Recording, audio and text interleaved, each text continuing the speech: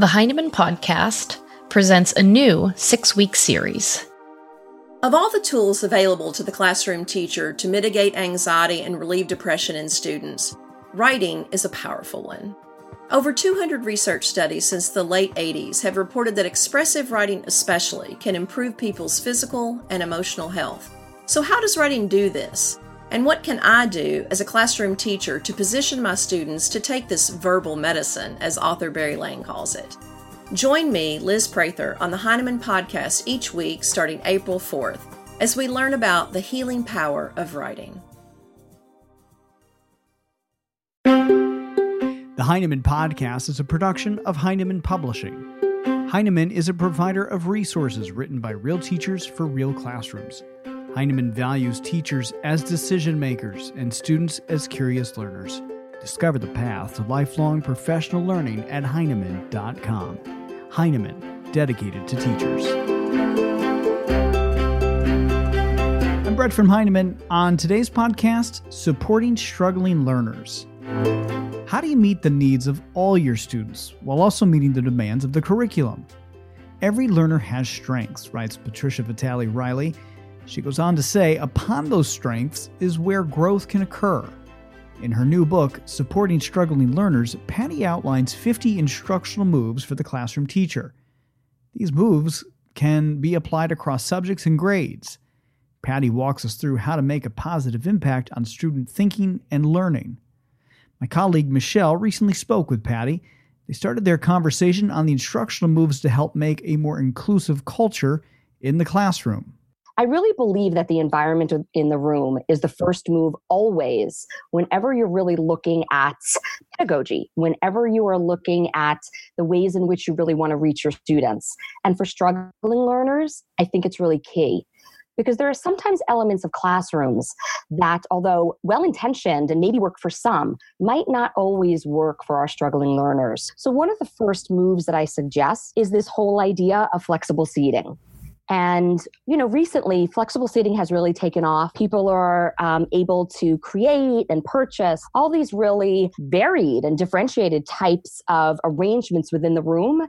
And I think that that's really powerful. I think that that's great, from things like hokey stools to mats on the floor to crates that they sort of make with comfortable cushions to standing desks to those bars that could go beneath the desk where, students could kind of move their feet and get some of their energy out. I think that's a great move. But I think ideally, whether or not you have that furniture, I think flexible seating is also a concept. And so what that means is it's really in some ways more metaphorical to what an inclusive culture is. And that is that I need to find a space in this room where I can be my best, most confident self. I need to find a space in this room where I can be a learner who belongs, a learner who can, work in a variety of ways with a variety of people. So it is a lot about that furniture, but I also think it's about allowing your students to find space in the room that's really going to work for them. And whether that's flexible day to day, whether that's I try that out. I actually talk to students, have them try spaces, reflect on it. I always think there's a teaching structure regardless of anything, and that's plan, do, review, right? So I'm going to plan to sit here, I'm going to try it out today, and then I'm going to reflect on it. So I think for me, one of the most powerful ways to really build an inclusive culture is to make the space workable for all your students. And certainly flexible seating is part of that. And I love how you talk about kinesthetic movement, not only as you start the book out in this chapter, but throughout the book you mention it. I love that. Definitely. Yeah. Definitely. You end the chapter with the power of yet. And it made me think of, a lot of people have said this type of thing, Debbie Miller, Steph Harvey, smart is not something you are, smart is something you get through hard work. And I thought the power of yet really, that's what came through to me when I read that little end of the chapter. Yeah, and I really do believe that. And I think sometimes for, our students who struggle, lots of things are hard for them. Lots of things can be hard for them. And lots of things can be hard for everyone. And that's the point that I want them to get. And that's why I do believe that there's a yet in all of us. And I want them to see that. And I want them to know that they too can and are and will be successful. And I think that that's a move that we can all make. I think it's a big life lesson. And I think it's really powerful with our struggling learners. You have a number of instructional moves in Chapter 2 on the power of collaborative learning and building a culture of collaboration in the classroom. You write about the fishbowl technique. Can you talk about what the fishbowl technique is? So the fishbowl technique to me, first of all, it's one that's been around for a while, and it's one that I think is incredibly powerful for the diverse array of learners in our rooms. And so to me, what that technique signifies is this idea that collaboration enhances everyone's practice. Collaboration leaves space for lots of voices. Collaboration leaves lots of space for the neurodiversity that we find in our rooms and the various ways in which learners can support each other and model for each other. And I really feel that, from using Fishbowl so much when I was a classroom teacher to really modeling it in classrooms, I really feel that, as I said, it sort of hinges on just the idea and the importance and power of collaboration. But it's really also very grounded in Vygotsky's research of more knowledgeable other, that we really, the world is a social place, and social learning really works for kids, and social learning works for struggling learners. So in the fishbowl technique, what you do is you arrange an inner and outer circle. And in your inner and outer circle, you have learners who are doing the work. That's your inner circle.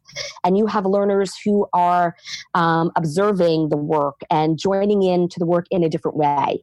And so most recently, I had been modeling this in a second grade classroom to launch their reading clubs. And so the inner circle was a group of learners. This was actually as I said, a second grade class, an inclusion class, which means that like all classrooms, there was a variety of learners, but there were definitely students, who had education plans in the room. And our students were mixed in inner and outer circle. And what my inner circle was doing there was really trying out the strategy that I was teaching. And what's so powerful about that was that I wasn't modeling the strategy, although that's a great instructional technique. They were modeling the strategy. And so I refer to them as my inner circle and my outer circle. And as my inner circle is modeling the strategy, and here they were modeling the ways in which they were going to get their reading clubs going, from choosing the text that they would read to deciding how they would read them and when they would meet and find time to talk. The inner circle was doing that work, and the outer circle was observing, jotting notes, noticing, naming. And I was kind of going back and forth between the two.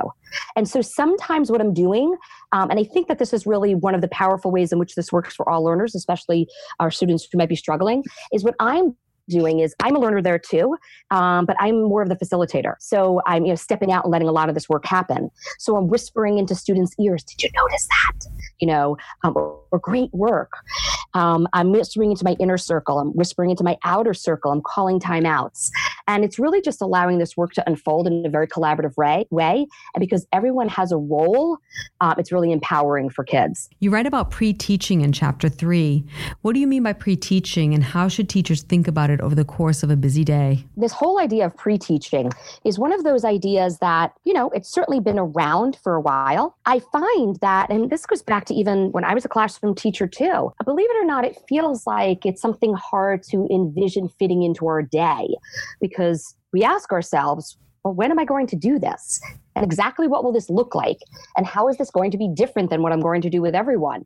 And why do I need to do this? So what I really tried to do is to set out on a journey to explore pre-teaching in not just the ways that I think are most powerful to struggling learners, which is always my first agenda or the first item on my agenda, but really study it in ways that make it practical for teachers. Because at the end of the day, we want these structures to work in the real world. So I talk about a few different moves, and a couple of them that I really think work that make it, as I said, powerful for learners and practical for teachers. The sweet spot between those two things is I think about different structures. I think about that a lot. I certainly do here with pre-teaching, and I think about different tools. So, of course, one of the first things that I think about is one of the best ways to make pre-teaching work is to make it a form of small group instruction, or to make it what you're doing during extra help time. So rather than work on the mindset of, I'll go back and remediate, I'll go back and reteach, which of course we want to do, I'm actually suggesting that we'll have more power with our learners if we put it on the front end. So rather than reteach you something, I'm actually going to have a pre-teaching experience with you.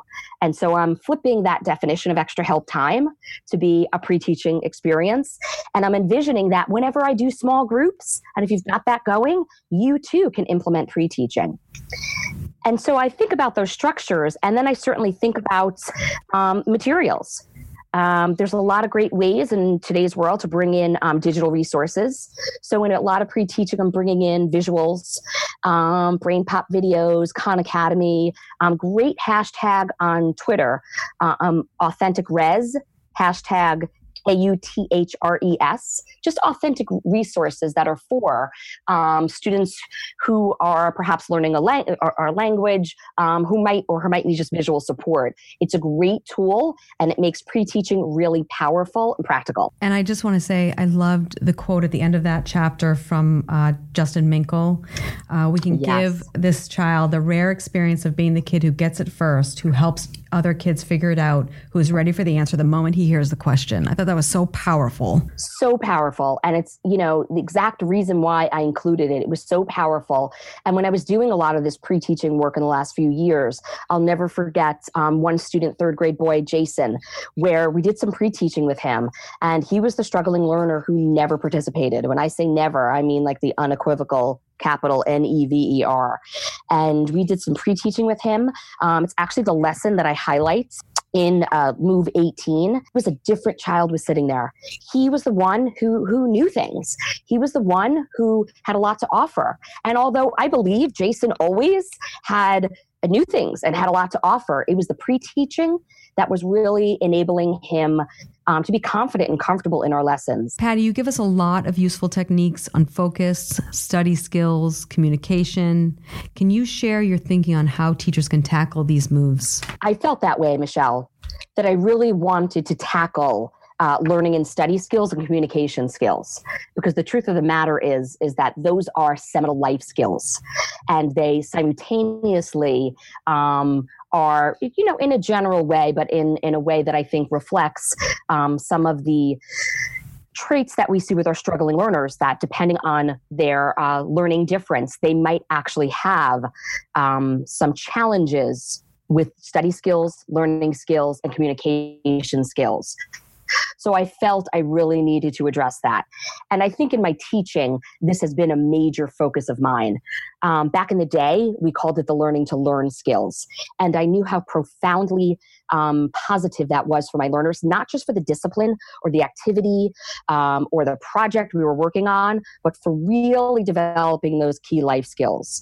So I think for me, regardless of which of those moves, and you named many of them that we might be talking about, I would say that there's one thread that really goes through all of those moves. And it's this. It's that, first of all, we have clarity over what the struggle is.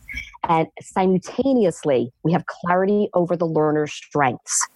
Because when I know those two things, I can really think about bringing work to my learners in really profound ways. So I know what your strengths are. I know what your next steps need to be. And I go through, as I said, sort of a process here. Because I think that there are a lot of tools that struggling learners can use. But what I sometimes see happen is the tool is given to the learner, but the learner is actually not yet equipped to use the tool. So I see blank planners, and I see study guides that students actually have a hard time navigating. So I think that it's about, if the move has to do with a tool, it's about know the challenge, know the strength, introduce a tool, let the learner see the tool, teach some things about how to use the tool. So for example, if you're going to introduce a study guide, show students how to navigate it. Show students how to break it down. Show students some particular learning strategies, such as like read, cover, say out the answer, go back and repeat. Some very specific strategies for navigating. Breaking it down. Those timing skills with studying. I find that a lot of our students in general, but in particular, students whose challenges might be these learning and study skills, they vastly underestimate how long it's going to take them to do something. So I need to help them navigate that. I want them to work on that. And so it's going to be this: know the challenge, know the strength, find the tool, introduce the tool, let the learner interact with the tool, reflect on the experience, And then ultimately at the end, I always believe it's allow the learner to use the tool that best suits them. And that's one huge point that I make in the note-taking tool. In the note-taking move number 32. I really think that there's a gazillion different types of note-taking methods and tools that we can use. But at the end of the day, do you want to know the one that works, Michelle? The one that works for you. Okay. The one that works for you. So I think our struggling learners need time to be introduced, grapple, play around with it, reflect on it, and then ultimately at the end of the day, find the tools that are going to help them with these study skills and to be able to navigate studying and learning well. You write about home support and some of the ways teachers can connect with parents. Why is this important, Patty? Interestingly for me, Michelle, it's also a question about why I even wrote this book. So part of my experience in life, in my own personal life, and in my teaching life has been that I have had experiences with struggling learners. And I tell a story in the introduction of the book that I have an older brother who's learning disabled, and we were learning to read at the same time, even though he is 6 years my senior. And that profoundly impacted the course of my life, I truly believe. And so I know what it's like, what a home life, is like when you have a student who may have challenges or struggles, and how there are definitely things that parents and guardians and family members can really do to support a learner. And I think that sometimes this feels hard on both ends. So I wanted to share some of my experiences, both again, being in the home, but also being a teacher who's trying to support the entirety of the child, the whole child, that real wraparound approach that you don't just, live in the world 6.5 hours a day while you're in school. That's, you have other environments in which you exist. So I felt like it was important to just share ways in which parents and teachers can be on the same page, ways in which we can give parents some really simple and practical strategies that I think really work for our struggling learners, keep their days positive all around. Towards the end of the book, you provide an if-then format. Tell us how this helps the teacher and talk us through how you set this chapter up. I really felt like there are certain instances that are going to come up in a teacher's life. They came up in mine as a teacher. They come up in the lives of the teachers that I work with every day that really can go very positively if you have some tips on how to navigate them well. And although there are a lot of if-thens that happen in our teaching and learning lives every day, the three that really stand out to me are when and if you feel that this teacher needs support outside of your classroom. How you navigate that. I definitely believe that this whole book I'm speaking, I think there's a lot in it for, all sets of teachers and specialists, but I'm really, I'm talking classroom teacher to classroom teacher. And so I believe that there are so many moves that you can do within your own classroom, but I too know that you might need more support. And I too know that a learner might need support outside of the general education classroom. So if you need to navigate that, I've got a lot of tips in here.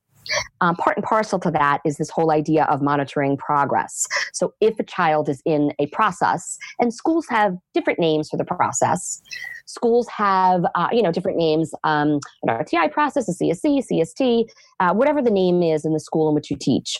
If you're navigating that, where a child is being given some extra support, interventions, teaching moves that you're implementing, and you need to monitor that closely, how do you really do that in a way that's practical? I've lived that. I've been there. So I wanted that to be part of the if-then. And then, of course, as I said, part and parcel to that as well is if you have the absolute beauty of having another adult in the room to support you, whether it's a co-teacher or an instructional aide, how to navigate that. And so I really kind of break down those three dimensions. And the first thing that I try to do is to provide the teacher with a way to navigate the child study team, the school support team process. I give them a step-by-step plan for that. And I lay out some assessments that I think are great, quote unquote, data points, which is typically the language that schools use. They want to see data. They want to see data. I get that. I'm a data gal. I can deal with that.